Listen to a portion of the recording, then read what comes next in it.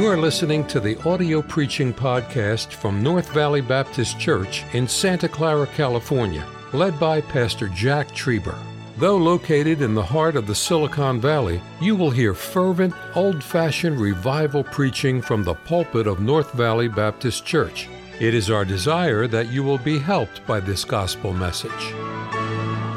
Psalm 81. It's an amazing thing as we look at Psalm 81. I want to introduce the psalm, and then I'll get to our message, our text. The book of Psalms is the hymn book for the children of Israel. Isn't it amazing that the largest book in the Bible is a music book? I had the joy this semester to teach a 2-hour class of philosophy of music, and Brother Oxon, I want to thank you for it. I put a lot of time in preparation in that class. It's a large class. Do you know that much of the music that we have in our churches has its root in this day in rock music? And it has its root in the 30s and 40s and early 50s crooner music. The crooners were very famous singers, and they would sing as a crooner. And we want to study that. I'm looking forward to our young people leaving here and establishing churches with a psalm book so you can teach your children and the people the notes. Because with the notes comes harmony. And speaking to yourselves in psalms and hymns and spiritual songs and singing and making melody, that's harmony. Harmony is the heart of the church. You know, it's an amazing thing, and it's going to take me a while to get airborne. But government has taken away from the church the wonderful joy of giving to the poor and needy. The poor and needy basically nowadays have more than you have. They can even get drugs in San Francisco delivered to their door and alcohol delivered to their door. And they can get whatever you want. That was the church's responsibility. See, a government doesn't have heart.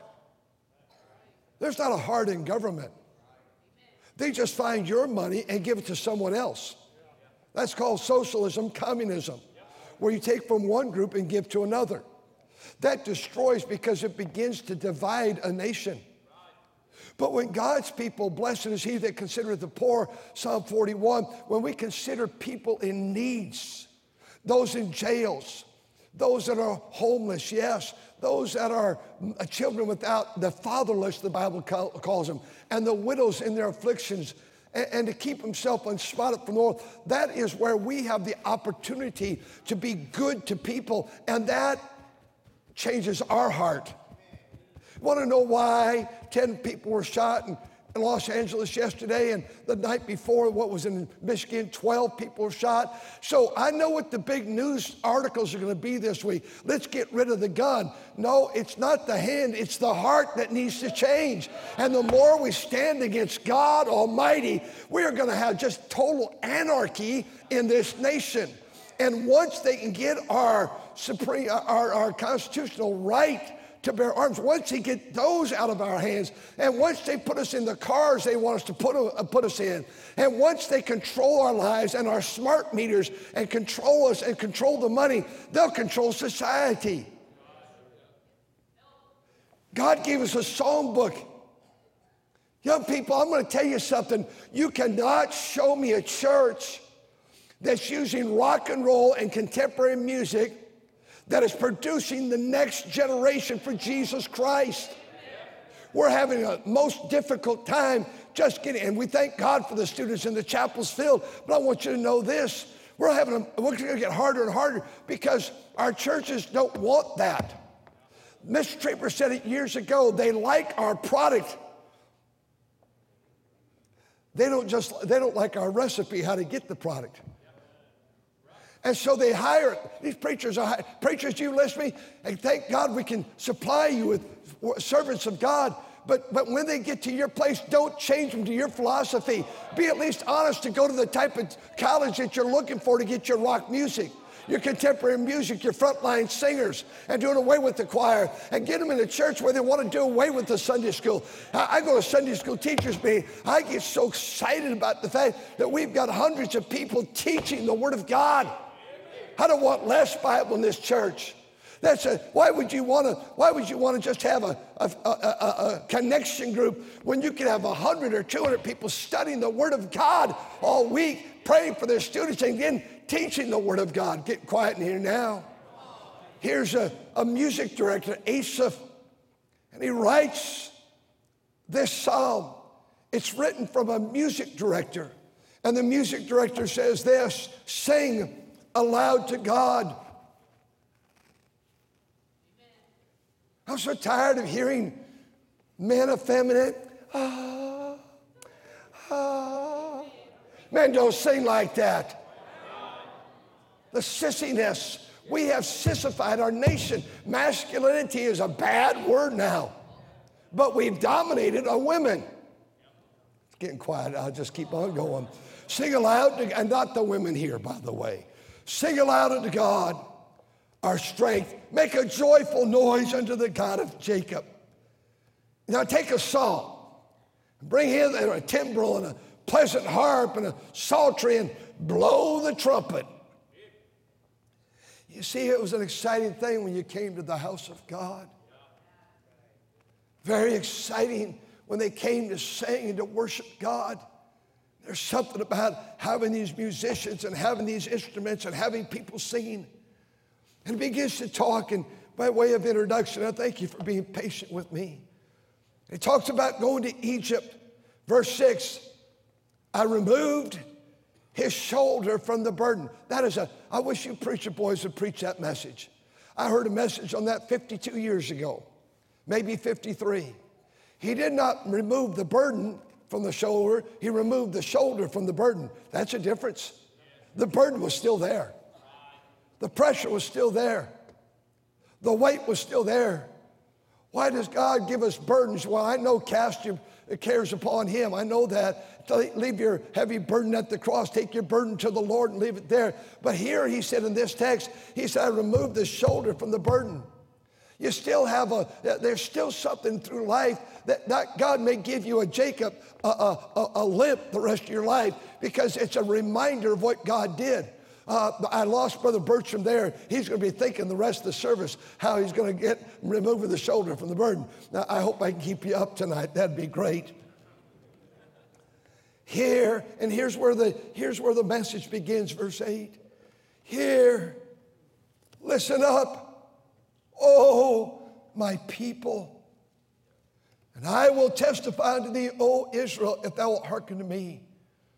So the music director is introducing the song that they're going to sing together. He said, I want you to listen now. I want you to be part of this. And no stranger God in thee, neither shalt thou worship any strange God.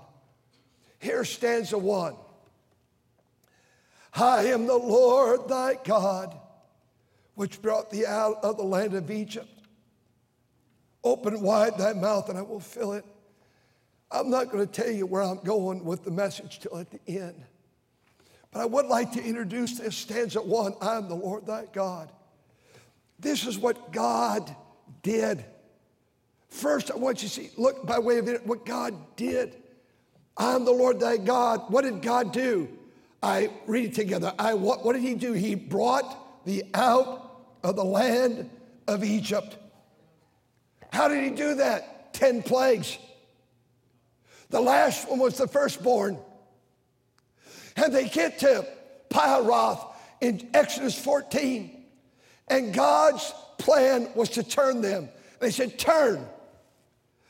Many times I don't understand God's direction and God's plan and why God allows things. But God said, I want you to turn.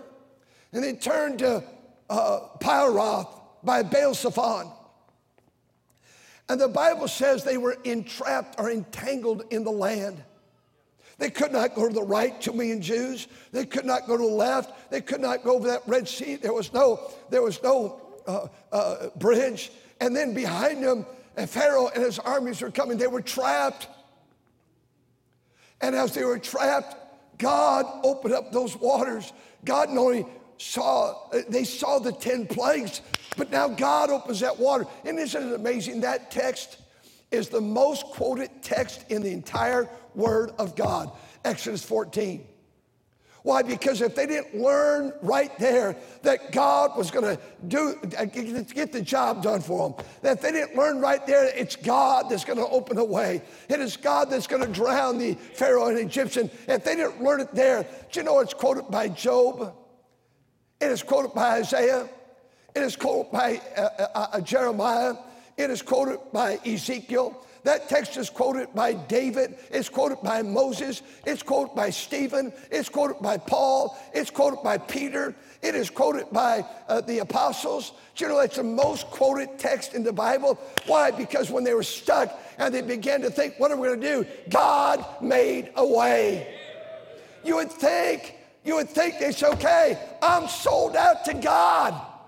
And so God made a way. He said, stanza 1, he said, I brought you out of the land of Egypt. Pharaoh did not do that. Government did not do that. I did that. That's what God did. I want you to see what Israel did. But my people, read verse 11 with me. Ready? Begin. But my people would not hearken to my voice. They had doubt of God. First, they called it this manna. Coriander seed. We don't like it. Pick it up 6 days for the seventh, you picked up twice as much and it won't spoil. They didn't like that, this manna. Then they wanted flesh, quail, and while the flesh was in their mouth, they complained to God. How in the world can you complain to God that we live in America? There's not another country in the world where they're coming into a country. No one's trying to get in China tonight. No one's trying to get in the Middle East tonight. No one's trying to get in Russia tonight. But they're trying to pour over our borders to get here. Why? This is a great place. Why? Because it's one nation under God.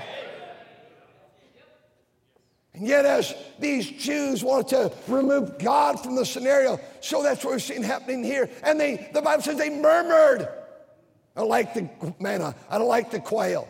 Now we're thirsty. Where's water? We need water. And they complained about everything. This week, not one of us, don't spend one moment complaining. And I have to go to Christian school. You're the most fortunate kid in the world. And I have to go to Bible college. You're so blessed. Well, I have to work 40 hours a week. God bless you. Listen, life is wonderful. Stop the complaining. What God did, and then what they did. And then they began to attack Moses, this leader. Why'd you give Moses to us? And then notice what God did again, verse 12. So I gave them up. I gave them up under their own heart's lust. And they walked in their own counsel. Now we get to our message. I want you to see what they missed. Oh, that my people had hearkened unto me, and Israel had walked in my way. Stop right there. He's going to tell you what you could have had. I heard a preacher many years ago say, wouldn't it be something? And he says, I have no Bible proof of this. But when we get to heaven, if God would open a room for each of us and say, these are all the prayers, had you prayed, I would have answered. These are the souls that could have been won had you just asked. This is the peace you could have enjoyed if you just asked. This is the joy that you could have experienced in life if you just asked. I doubt if there's a room like that, but I wonder how many things were missed because we're just bent on doing things our way. Look what the Bible says. Oh, that my people had hearkened unto me, and Israel had walked in my way. God introduces a word. It's just a simple past tense word. This simple past tense word is found 5 times from here to the end of the chapter. It's the word should. I'm speaking tonight in these closing moments. I could have, I would have, I should have. I don't know if that's a song. I tried to look it up. I don't see it anywhere. Could have, should have, would have. I remember as a kid hearing that. I could have, should have, would have. I don't want to live my life that way. I could have. I should have. I would have. It wasn't in my nature when I came here in 1976 with Mrs. Trieber. It wasn't in my nature to say to people, I love you. That wasn't in my nature. Now, it was in my heart, but I just couldn't say that. And I learned at a conference the next year, why don't you go home and just love your people and tell them. And don't ever see what they can do for you, but you see what you can do for them. And I purposed I was going to come home and every Sunday night tell my people I love them. As time has gone on these many years, I don't let a Sunday morning, a Sunday night, a Wednesday night go by without saying I love you. I'll undoubtedly talk to my son this week on the phone. I promise you this, he'll say to me, Dad, I sure love you. And I'll say, Tim, I love you. I perhaps will talk to grandkids or text this week on the phone and they'll say, I love you, Papa. I did last week. And I may talk to, I tell my wife when I leave her, I love you. You know, I don't want to miss out on things I could have done. And in life, I look at my life, the things I've missed out on because I could have, I should have, I would have. All those 3 words, could have, should have, would have, are past tense. Could have deals with possibilities. I could have seen this happen. It's possibilities. Could have is possibilities. What is could have? It's possibilities. This could have been possible. I think some of you don't understand, you're sitting in a could have building because it became possible because there was a generation of people several years ago that believed God could put a building here. When the city said, no, you cannot put a 3,000-seat auditorium there, we had people that prayed for it and gave toward it and sacrificed it and deposited money. That was seed money, I think. And guess what? We're sitting here in a legal building soon to be paid for. Wouldn't it be terrible if it could have happened? That's a possibility. The possibility became a reality. Could have. And then we see that word would have. They're all sort of the same. But the would have is, we have could have, then would have. That by dictionary explanation is a wish. I wish this could happen. I wish this could have taken place. So could is a possibility, and would is a wish, and should is where this is. It comes from the root word shall. But this is what I expect to happen. So there's a possibility and a wish and then this is what I expect to happen. I do not expect to get out of debt and sit here and rot. I'm not making provision to borrow money again in my ministry. But I tell you what, I've got my eye on some of these buildings. We must have Sunday school space. We have a little over 250,000 square feet of buildings on both properties. I tried to, again, figure it out this week. I think it's a little over 250,000, 250,000 square feet of building space. Now, that's a lot of building space. And we're out of room. We have classes, Sunday school classes, that are wedged in lobbies and wedged in this place and wedged over here. Brother Reimers and Sunday school teachers being said a week ago, I am praying for 10 new classes to begin. We just don't have a room. He said tonight we have 17 adult classes. And then we have all these A division, the B division, the C division, and the D, which is Spanish division, of all these second grade boys classes, third grade boys, multiple in various divisions. Do you know what? I believe God would like us to have more. We need space. And I don't want it to be a could have, should have, would have. I want to be where God, and God's saying, you could have had this. It's not with my ability to provide, it's with you. He said, this is not my fault. Look at the shoulds. He said, oh, that my people had hearkened unto me, and Israel had walked in my way. Here's the first one. I should have sooner subdued their enemies. This is what I expected to do. I had already planned and turn the hand against their adversaries. I had already planned this. You people did not have to have all the miseries you had. I should have done this. I could have done this. I would have done this. This is what I was expecting to do. But you superseded my way. That's what should have means. You superseded me. You thought your way was better. That's the first should. And he said, oh, verse number 15, the haters of the Lord should have submitted themselves unto him. They said, you should have bowed your knee to me and themselves to him, but their time should have endured forever. You could have had a peaceful, wonderful life, but you missed out. You missed out because you thought your way was the best way.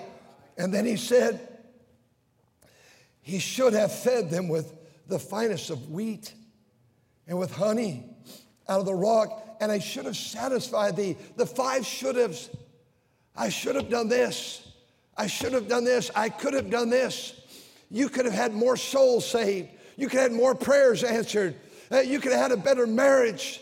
You could have had a better family upbringing. You could have had a better situation raising your children. You could have enjoyed the things of God. You should have done this. You could have done this. I would have seen to it that it could have happened. But he said, you didn't want any of it.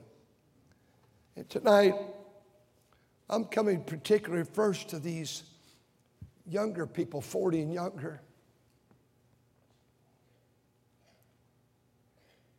Please don't live or you're going to look back with regrets one day. I dare say the vast majority, 40 and younger, got to experience what 41 and above have never experienced. You know, 40 and below, you probably went to youth camp. The vast majority of adults in this room, older adults, 41, you're not old, 41 and above, you've never been to a youth camp.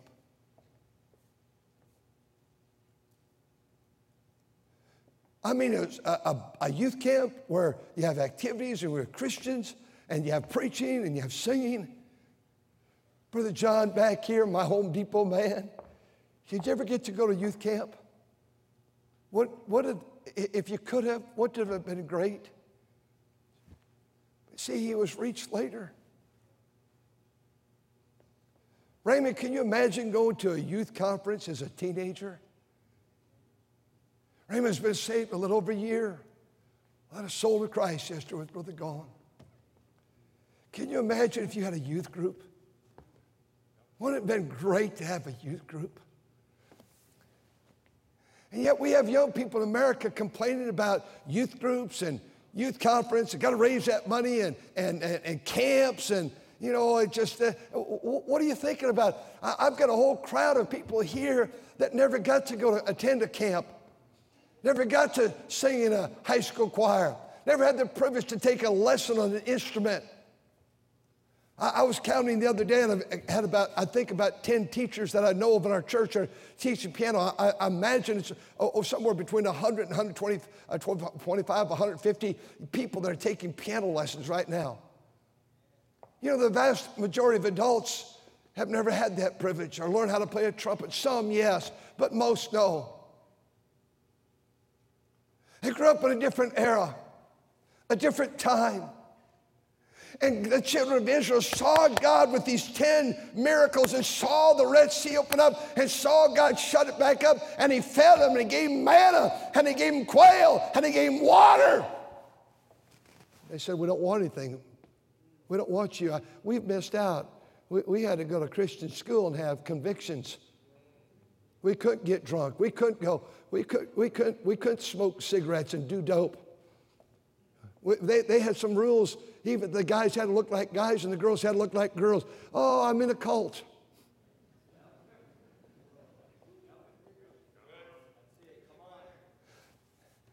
I don't know, young people. I get to teach 2 classes this semester, a preacher boys class, and then this one, I go to all these high school chapels.